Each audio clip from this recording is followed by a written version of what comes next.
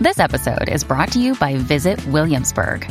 In Williamsburg, Virginia, there's never too much of a good thing. Whether you're a foodie, a golfer, a history buff, a shopaholic, an outdoor enthusiast, or a thrill seeker, you'll find what you came for here and more.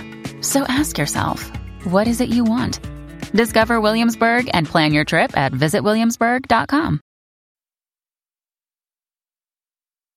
Hello and welcome to First Time Dads. I am Richard Innes. And I'm Steve Mile. And today we are very pleased and very privileged to be in a very special house, which will mean, for one very specific reason, an awful lot to all manner of different children. Yes, 50 years ago, there was a knock on the door at this house, and a little girl and her mum answered it, and stood there in the door. It was a tiger. And he came in, and he had tea. And so came The Tiger Who Came to Tea book, written by Judith Kerr, who we're delighted to have on the podcast today. 50 years, 5 million books. She's also written the Mog series of books, and When Adolf Hitler Stole the Pink Rabbit, which add up to tales of 10 million. Judith, thank you very much for welcoming us in. And thank you for the plate of biscuits, which we promised not to eat all of. Oh, well, you can. But firstly, can you tell us a little bit about how the book came into being? Well, it was purely a bedtime story I made up for my daughter, who was then 2, going on 3. I made up all sorts of stories for her, but she was quite critical, and she used to say, "Talk the tiger," in a very bossy way. And so I kept telling her that story, and I think she probably edited it a bit, because you can always tell when they're bored, they start scratching themselves and looking out of the window. And so it got very precise in the end, so much so that I could just remember every word. 5 years later, when both my children had gone to school and stayed to lunch, which is the first time you really have time to yourself. Mm-hmm. And so then I thought, well, why don't I try to make it into a picture book? I'd never done a picture book, but I thought it would be interesting to do. And that's what I did. Why a tiger? I think we both always loved cats, and I think we'd been to the zoo, and we both thought the tiger was the most wonderful thing. I mean, they're so beautiful, and okay, you know, they eat people, but only if there's nothing else. Fortunately, that is so not in the book. There's no need to mention that. No. To a 2-year-old. Yeah. And it wasn't what I thought either. You just saw this creature, and it's just so beautiful, orange and white and stripes, and you know, the ears and the face and everything is just so beautiful. Mm.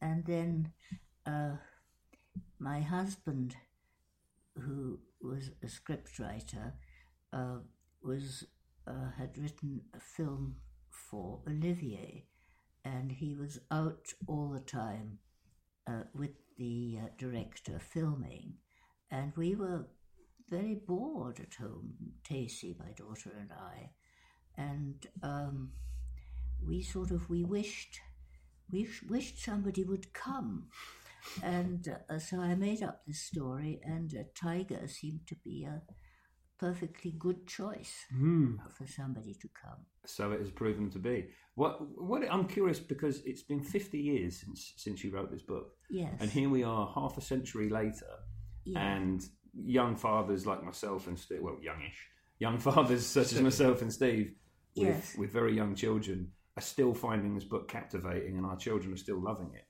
What is it you think about the book that has made it stand the test of time? I can only think that it's because I really sort of tailor-made it for my daughter, who was then 2 going on 3, and she must have been a very typical 2-year-old. I mean, all the business of going out in the dark, for instance. I didn't know children loved going out in the dark. My daughter was crazy about it. Even before she spoke much, she would point to the front door at night, and because we'd taken her out in the pram when she was little, because we were painting a new flat, and we used to be late at night and drive and take her home in the pram, and she would stand at the front of the pram like the captain of a ship and gaze at the world which was dark with lights on. And so I think there's a bit in the book which is something like, and they went out in the dark and all the street lamps were lit and all the cars had their lights on. Well, I would never have dreamt of writing that if it hadn't been for this child. And obviously, it appeals to other children. Yeah. I miss that now. I don't have a 4-year-old or a 5-year-old. We could have bought you a 10-month-old and a 22-month-old, which you might have regretted. Yes, indeed. Well, I'm sure I wouldn't regret it, but I would really need to know it as well as you do. I find it very, sorry, Steve. I was just going to say, I find it very interesting that we're talking about the fact that that the book you wrote for your daughter so long ago, that it still reflects the typical childhood, a typical childhood for an average child today. Yeah. And I think so much is made of how the world has changed and how children have changed in that time. And yet perhaps your book indicates that maybe childhood isn't as different as it used to be. Do you think that things have changed for children? Well, some things, I suppose, have changed, but I don't know. I found, for instance, thinking about my children,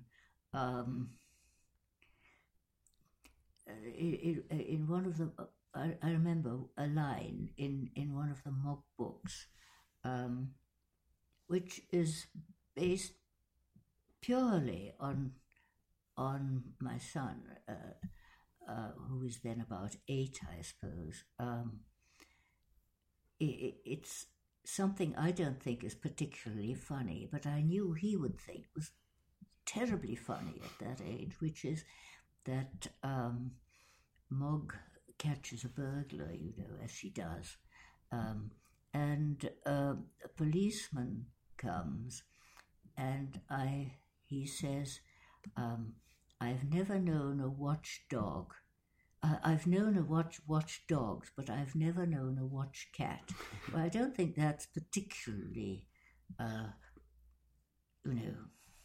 shatteringly funny. But I knew that children of that age, certainly my son, would think, who liked words, would think it was very funny. And so I put it in. And of course, I miss that now. I don't have anything like that. He's busy writing novels now. Yeah, successfully as well. Yes, very successfully. He's just written the history of Rome that's done very well. That's very proud. Yes, I'm very, very proud of him. Looking at the book, which is read every day in our household at the moment, there's nothing that ages it, really. I mean, we don't have necessarily a grocer's boy anymore. No, we may have it may have to be an Ocado delivery driver these days. Yes. Milkman, not so much. People don't tend to have milkman. Postman around, but it's interesting. 50 years on, if you offered a small boy or girl sausages, chips, and ice cream for dinner, they'd bite your hand off. Yes. Yes, that hasn't changed. I don't know. Do they? Do you have to change it, the boy from the grocer and the milkman? I don't think so. I don't think when you read it, you can still read it. Yeah, because those people don't really exist in my son's life now. No. It doesn't really matter No. It's, it's just as he likes the tiger. Yes. They're sort of periphery characters. Yes. It's the tiger that he's interested in. Yes. And the food. Yes. Of course, bun. He says bun a lot. Yes.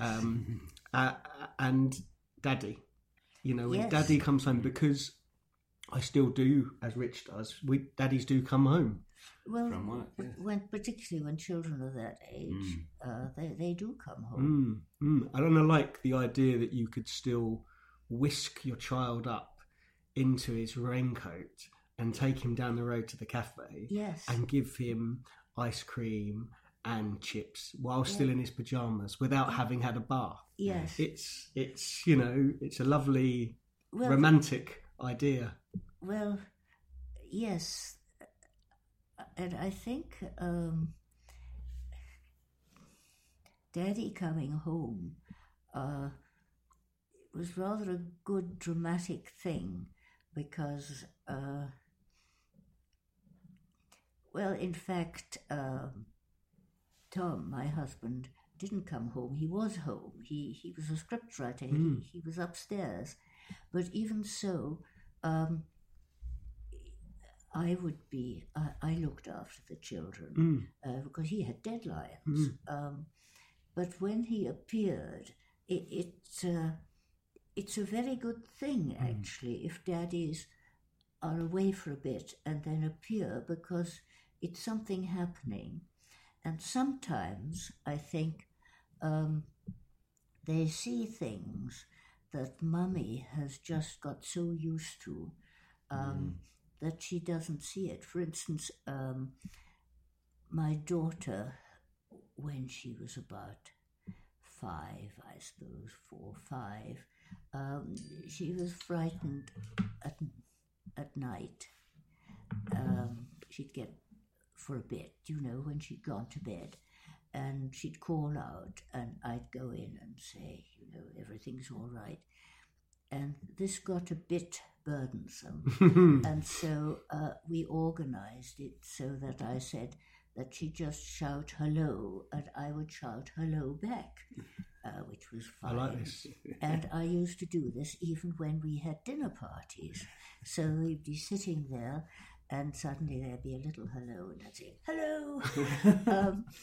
And after a while, my husband said, do you think this is still necessary? It has been going on for quite a long time, which hadn't occurred to me.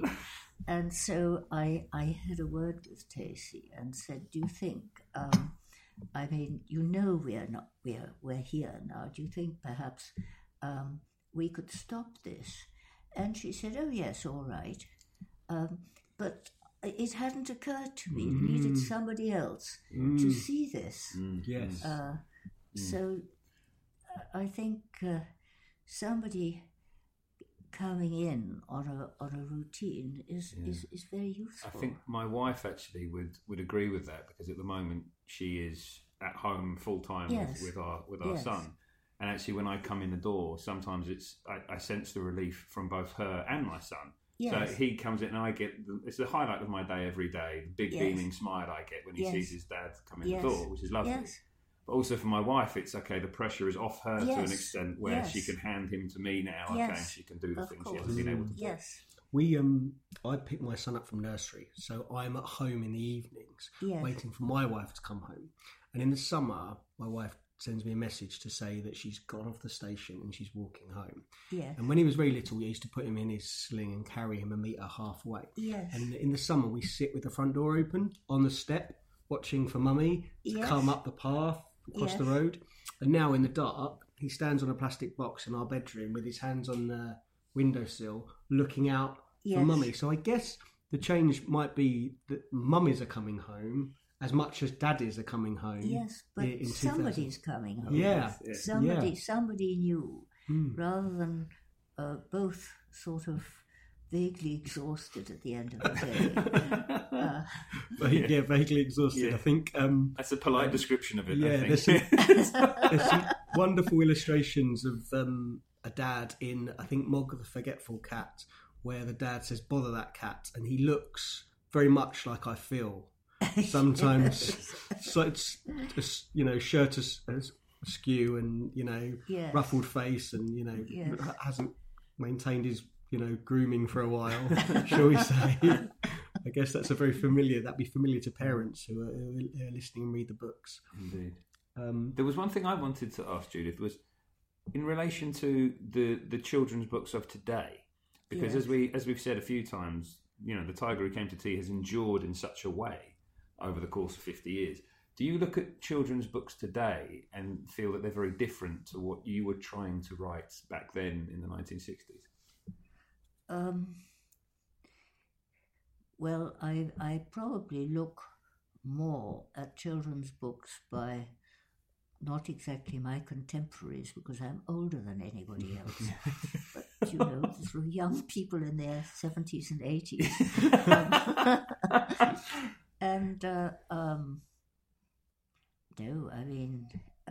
Axel Scheffler. Yep.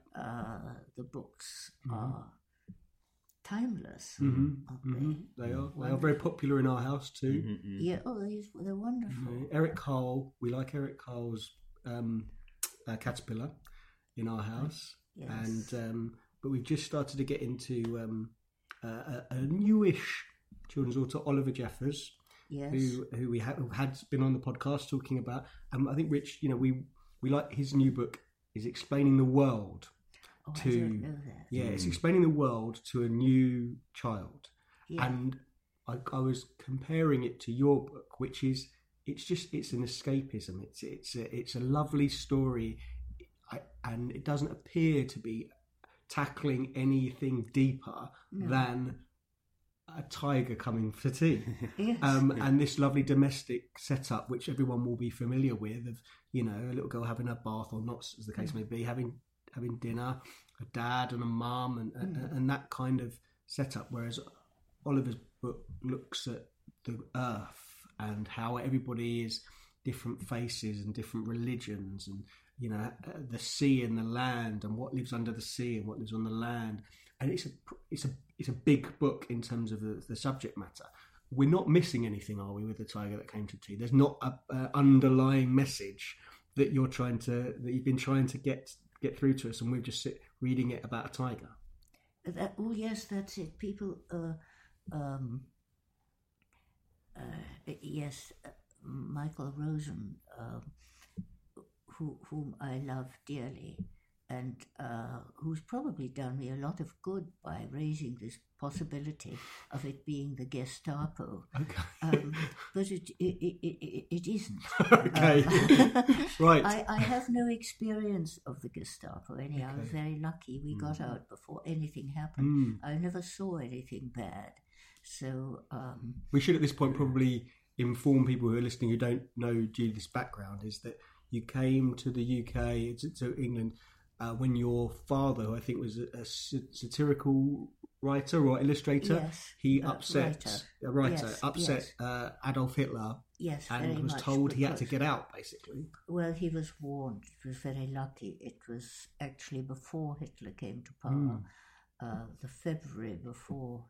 I think he won the elections on the 5th of March 1933, and my father was warned by a policeman. I still don't know who it was, who just rang him up and said, "Get out at once. They're trying to take your passport away." So he did, even though he had flu, and then he wanted my mother and brother and me to get out before the elections, because he thought that Hitler would hang on to us to get him back, because he was on their sort of first death list and everything, my dad. And so she did that. She was wonderful. And we got out to Switzerland the day before the elections, and in fact, the day after the elections, at 8 o'clock in the morning, we heard that they'd come to our house to demand all our passports. Wow. So I am very, very lucky. I've had this very long life because of that. Because my mum got us out, and Can I ask? I'm sorry. This is changing the subject ever so slightly from the subject of the book. But when you hear with someone with your background, when you hear today people talking about Donald Trump, and there's all these casual comparisons to fascism, and people talk about the idea of, these comparisons, you get people spouting all sorts of things about Donald Trump is like Hitler, or he's like this, or he's like that. Yes. Does that make you very uncomfortable in terms of having been somebody who was close to that, the reality of that, and you have people who maybe don't know a lot about the history of that now making those casual comparisons? Well, I don't think anybody knows who Donald Trump is, including Donald Trump. There you go. Great answer. Yes, that's a very good answer. That's a very, very good answer. Yeah. Nicely done. Yeah. But do you think... I obviously see people waving swastikas about in Germany, but so far, I think that the Dutch resisted their takeover, and the Germans seem to be tidying things up. I see today Angela Merkel thinks she can make a new government. I think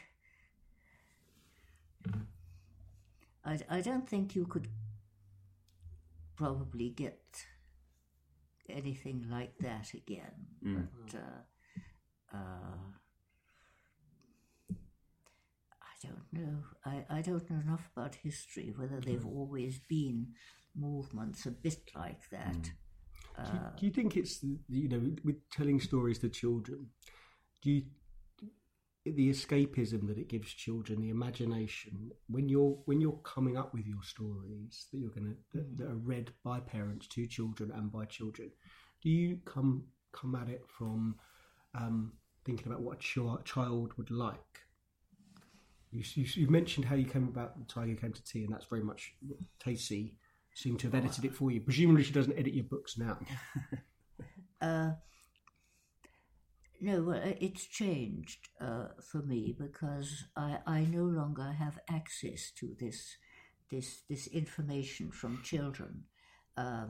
So it used to be very much, I used to know what would amuse a child and what would interest them. Amuse is really more the word at that age.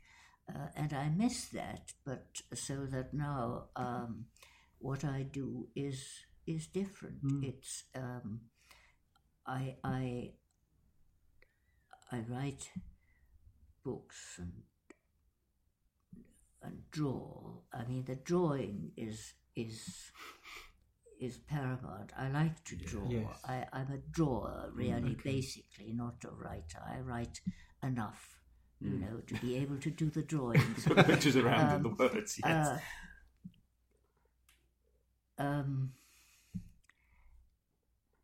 Yes, nowadays I think of something that amuses me and that I hope will amuse other people, like Katinka's Tale. Your latest book. It's fun to think of a cat having a magic tail, and she's around somewhere. She's got a tail like that. Well, we'll keep our eyes out for her every day. So, does she eat everything? It change. Does Katinka eat at the same velocity that the tiger does? No, she's quite fussy. Okay, but she has.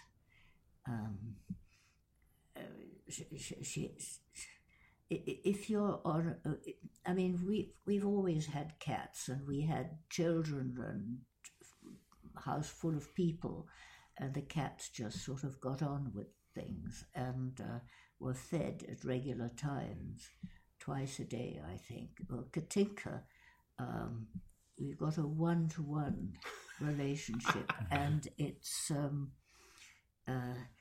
she has endless snacks. Who's in charge? Katinka. I mean, for instance, she. I don't quite know how cats do this because they're all into power. And for instance, they does this thing that when she wants to go out of the front door, well, obviously I open the door for her, but the back door has got a cat flap, so there is no need for anybody to do anything. But somehow she's got me to do this thing. She goes to the back door and she looks at me, and then she looks out through the cat flap and she waits. And then I get the key and I open the back door and she walks out like a person. I mean, she leaps back through the cat flap. If I'm not there, she can go out through the cat flap. But somehow, and I don't quite know how, somehow she has brought this to pass. That she sounds like cat royalty. She sounds like cat royalty, demanding, kind of waiting for her servants to open the door. Yes, I think this is how she sees it. My cat is very similar, I must admit, at home. The cat I have at home is very similar. A bit of a princess and requires certain things certain airs need and graces. To be done. Yes. I should point out at this point, actually, if you ever do have a tiger come to tea and you find your cupboards bare for, much like in the book, there is a service which may be of use. HelloFresh, the guys who deliver food to your doorstep. Steve, you tried it, haven't you? Yep, it's very good. If you are a new parent and you're a bit time poor, as we all seem to be anyway, it's certainly an option for you. It definitely is. You get your recipes, you get your food. It's all very, very easy. We've both done it actually, and heartily recommend it. You can actually, if you're interested, you can try HelloFresh with 50% off your first 2 boxes using the code DADS. That's a special code just for listeners of this podcast. So DADS. If you just go to hellofresh.co.uk, use that code DADS, you'll get 50% off your first 2 boxes. Right, back to The Tiger Came to Tea and Judith. Judith, I'm very curious about the idea of, you mentioned that when you've written all the books, you've been kind of focused on what will amuse children. Steve and I were talking before we got to your house here about the idea that perhaps there isn't enough time now. Children aren't given enough time to be amused, to be children. And sometimes I think I look back when I used to speak to my grandmother or when I speak to my parents about the idea that there's a lot of pressure on children at a very young age now. And as parents, we're all told about these fears and these concerns, and there seems to be a lot of paranoia around parenting. Do you worry when you look that maybe children aren't given the opportunity to just be children and just to enjoy themselves these days? I'm not sure how much I know about it. My grandchildren live in Rome, and so I see them. Now they're teenager. I feel that I am really in touch with them and I can talk to them, and it's wonderful. But when they were small, you don't really know enough about them because you see them probably a couple of times a year. I mean, they always came here in the summer for 2 or 3 weeks, but then it's cut off again. And you go there. I used to go there the New Year. Now I see more of them anyway because they travel and I perhaps join them, and but it's no help at all because they're 14 and 16. I love talking to them, but they're quite grown up. It sounds like they're in quite a good position in terms of being able to be children, in the sense they've got creative grandma and granddad. You will both work in the creative industry, and your son and dad is written a novel. Yes, so has got an imaginative, creative mind. So they don't sound like they've been in a better position to have that kind of imagination encouraged. I see when I go around with my son, who's going to be 2 in March, and I'm trying to be very careful not to judge that. Jackson's in his buggy and he's looking out at the world. Yes. And he's seeing things coming. He's seeing cars, he's seeing cats, he's seeing men with diggers. He's not looking at a mobile phone playing a cartoon. And often I see that, and I think, wow, look, this child's only been on the planet for 20 odd months. Yes. Doesn't necessarily need to be entertained by a cartoon. No. But maybe I'm old fashioned. Well, I mean, grown-ups are much the same, aren't they? I mean, I go everywhere by tube, and everybody's got this little thing, and they're looking at it, and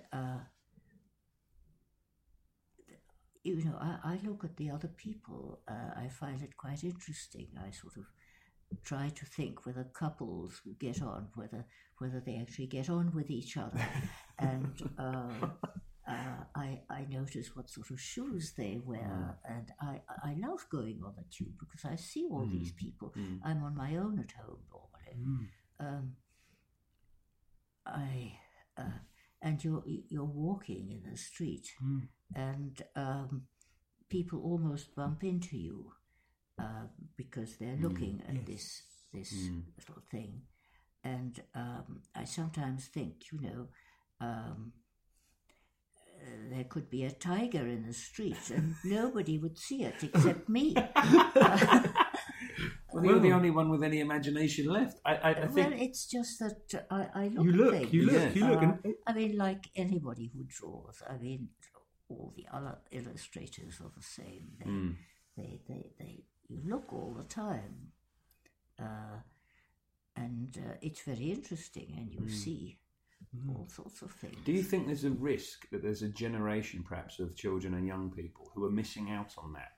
Who have, by being attached to their phones and their screens, are perhaps not being given the opportunity to develop that thought process? I don't know. I think some people have a rule for their children: no screens on school days, which seems very sensible, so that they still see the world. We gather books for my son. We read to him. I would much rather, even though it might not be the most convenient sometimes, to sit with him on my lap with a pile of books and work our way through. And he'll point perhaps at Tiger Who Came for Tea and say, tea. Yes. Or there'll be a book that's got a fire engine in it somewhere, and he'll say Unnar because that's the noise. You know that it's in there.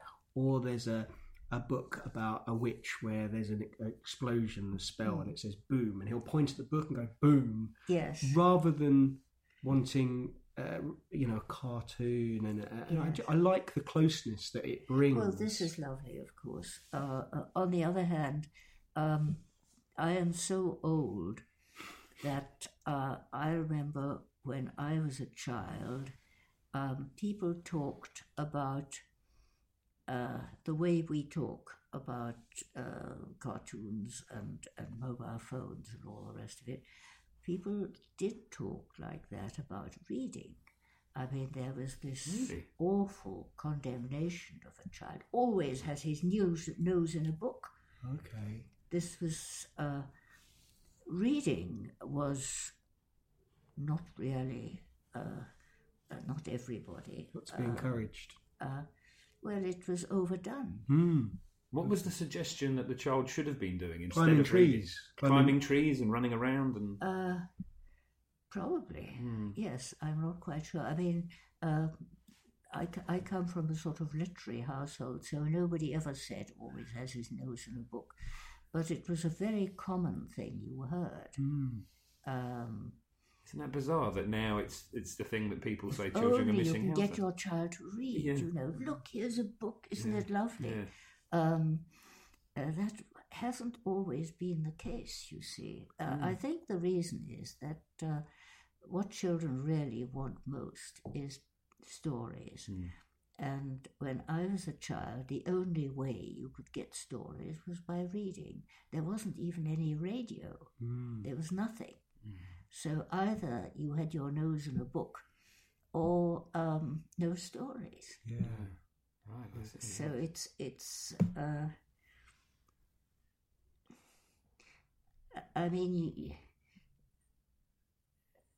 I have known children to walk to school reading a book, but it wasn't so totally absorbing, I think, as mobile phones and I'm things just trying to are think. now. Maybe because I've had my head buried in my phone.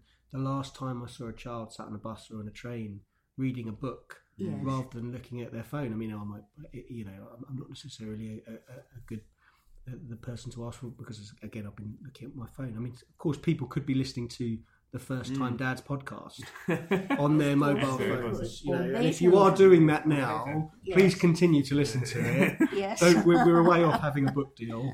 But then I suppose if somebody was talking about the benefits of the technological age we live in, Yes. that you could perhaps suggest that there's now more access to stories of a different nature on different platforms and different things. You know, that children actually have access to all these things. I suppose it's more what exactly it's almost, as you alluded to there, it's almost more what are they watching and what are they listening to. As you said, if a child was listening to Beethoven, absolutely ebooks. So it's not quite as cut and dried as one perhaps sometimes thinks. Yeah. I'm not sure. I'm so ignorant and so bad at all that sort of thing. I have a mobile phone, and I said, please, can I have one that does nothing but make calls? And they said, well, this one's got a torch. Is that all right? Has the torch come in handy? Not yet. I'm not quite sure how to work it. It must be quite, when you look back at your own childhood, perhaps. Yes. What is the single biggest difference you see now when you're on the tube and you see children and the way children are today? Yes. What to you would be the single biggest difference between today's children and the children of your age? Well, the enormous difference is that you never see a child without a grown-up. We walked to school. We in Paris, we went on the metro. So did everybody else. The other day, I was out and I saw a group of, I think, 4 boys aged about 10 and 11 on their own. And it was wonderful. You don't see that. Children are always with someone. Why do you think that is? Why do you think that is? Well, I suppose some of it is because of the traffic, which is more threatening. But a lot of it is just the way things are. I mean, we used to drive our children to primary school. Towards the end of their primary school, they went on the bus, but it wasn't very satisfactory because the bus never came, which is why we drove them. Buses are better now, but it's just seems to be something that's happened. I believe children in Germany still walk to school. Do you think it's we know the world seems smaller in a way because we can access it very easily with transport and with technology, but it also seemed bigger because we know more about what's happening elsewhere. And is it the fear that the adult has got, I think so, of the world being this place that I can't manage, so therefore I'm going to manage the child? Well, I think they do. People tend to have only 2 children nowadays. When I was a child, there were lots of families with 4 or 5 children. Well, you can't manage that. They just have to get on with it. And now it's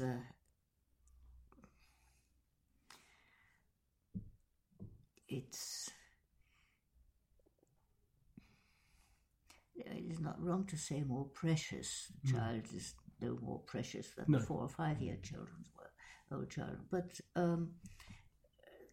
they weren't quite so much the centre of everything. Yes, they couldn't be. Yes. So in that sense, I think. Yeah, well, and I guess it's changed. Our podcast is an example of that. Yes, absolutely. 50 years ago, you wouldn't have had 2 middle-aged-ish men sat navel-gazing at our own children, talking about our children on a podcast. So maybe that's positive. Maybe that's a sign of change. Indeed. My goodness, that's the doorbell. With remarkable timing, we were just coming to the end of our recording, and I don't know whether it is. I mean, I'm hoping that's a tiger, but remarkable. Well, we'll let you know on a future podcast whether or not that was a tiger. I'm presuming it's not. It would have been lovely. But yes, we have come to the end of our time. Thank you very much indeed, Judith. It's been a real privilege to talk to you. It's been a real pleasure. So thank you very much for your time. Thanks for having us in your house. Thank you for the biscuits and the tea. Lovely to meet you. Yes, nice to meet you. I don't know your boy's name. Jackson. My little boy's called Jackson. Jackson? And my boy's Ben. Ben. Yes. Oh, well, we know Ben. How lovely. Well, I hope they thrive and don't wear you out too much. And that you go on enjoying them. Thank you. Which one does, actually. I can guarantee. Well, that's reassuring to know. Yes. No, it gets more and more interesting, I think. Interesting. So it's fascinating at that age too. Interesting is good. No, I'm looking forward to it. So thank you everybody for listening. As we mentioned before, don't forget, give HelloFresh a go. 50% off your first 2 boxes using the code DADS. HelloFresh.co.uk. And we look forward to join us next time for the weird and wonderful mysteries of first time dads. Thanks very much. Bye.